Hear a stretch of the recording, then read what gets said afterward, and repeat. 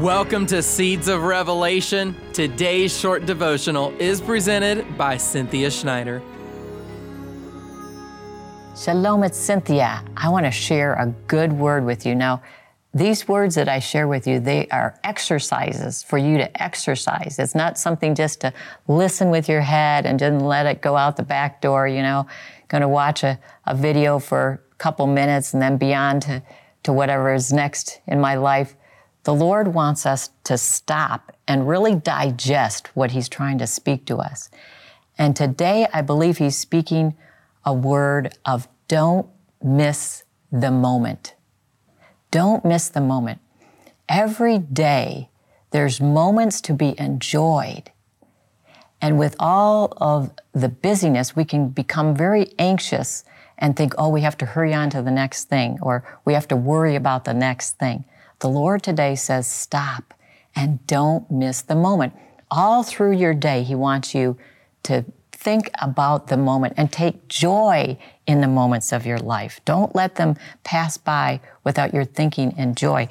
Psalm 27:13 said, I would have despaired unless I had believed that I would see the goodness of the Lord in the land of the living. That's right now. He wants us to enjoy it. So whether you're washing the dishes, whether you're preparing the meal, I want you to stop and focus. Don't think about anything else.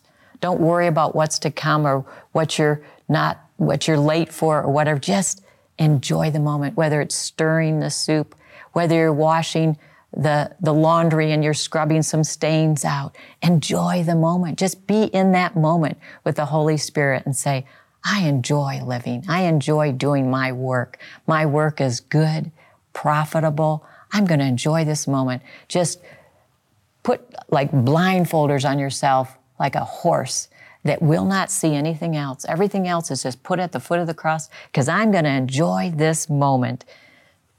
Matthew 6, verse 34. So do not worry about tomorrow, for tomorrow will care for itself. Each day has enough of its trouble. Enjoy the moment. Think about what you're doing in that moment and enjoy it. We hope you were blessed by today's Seeds of Revelation.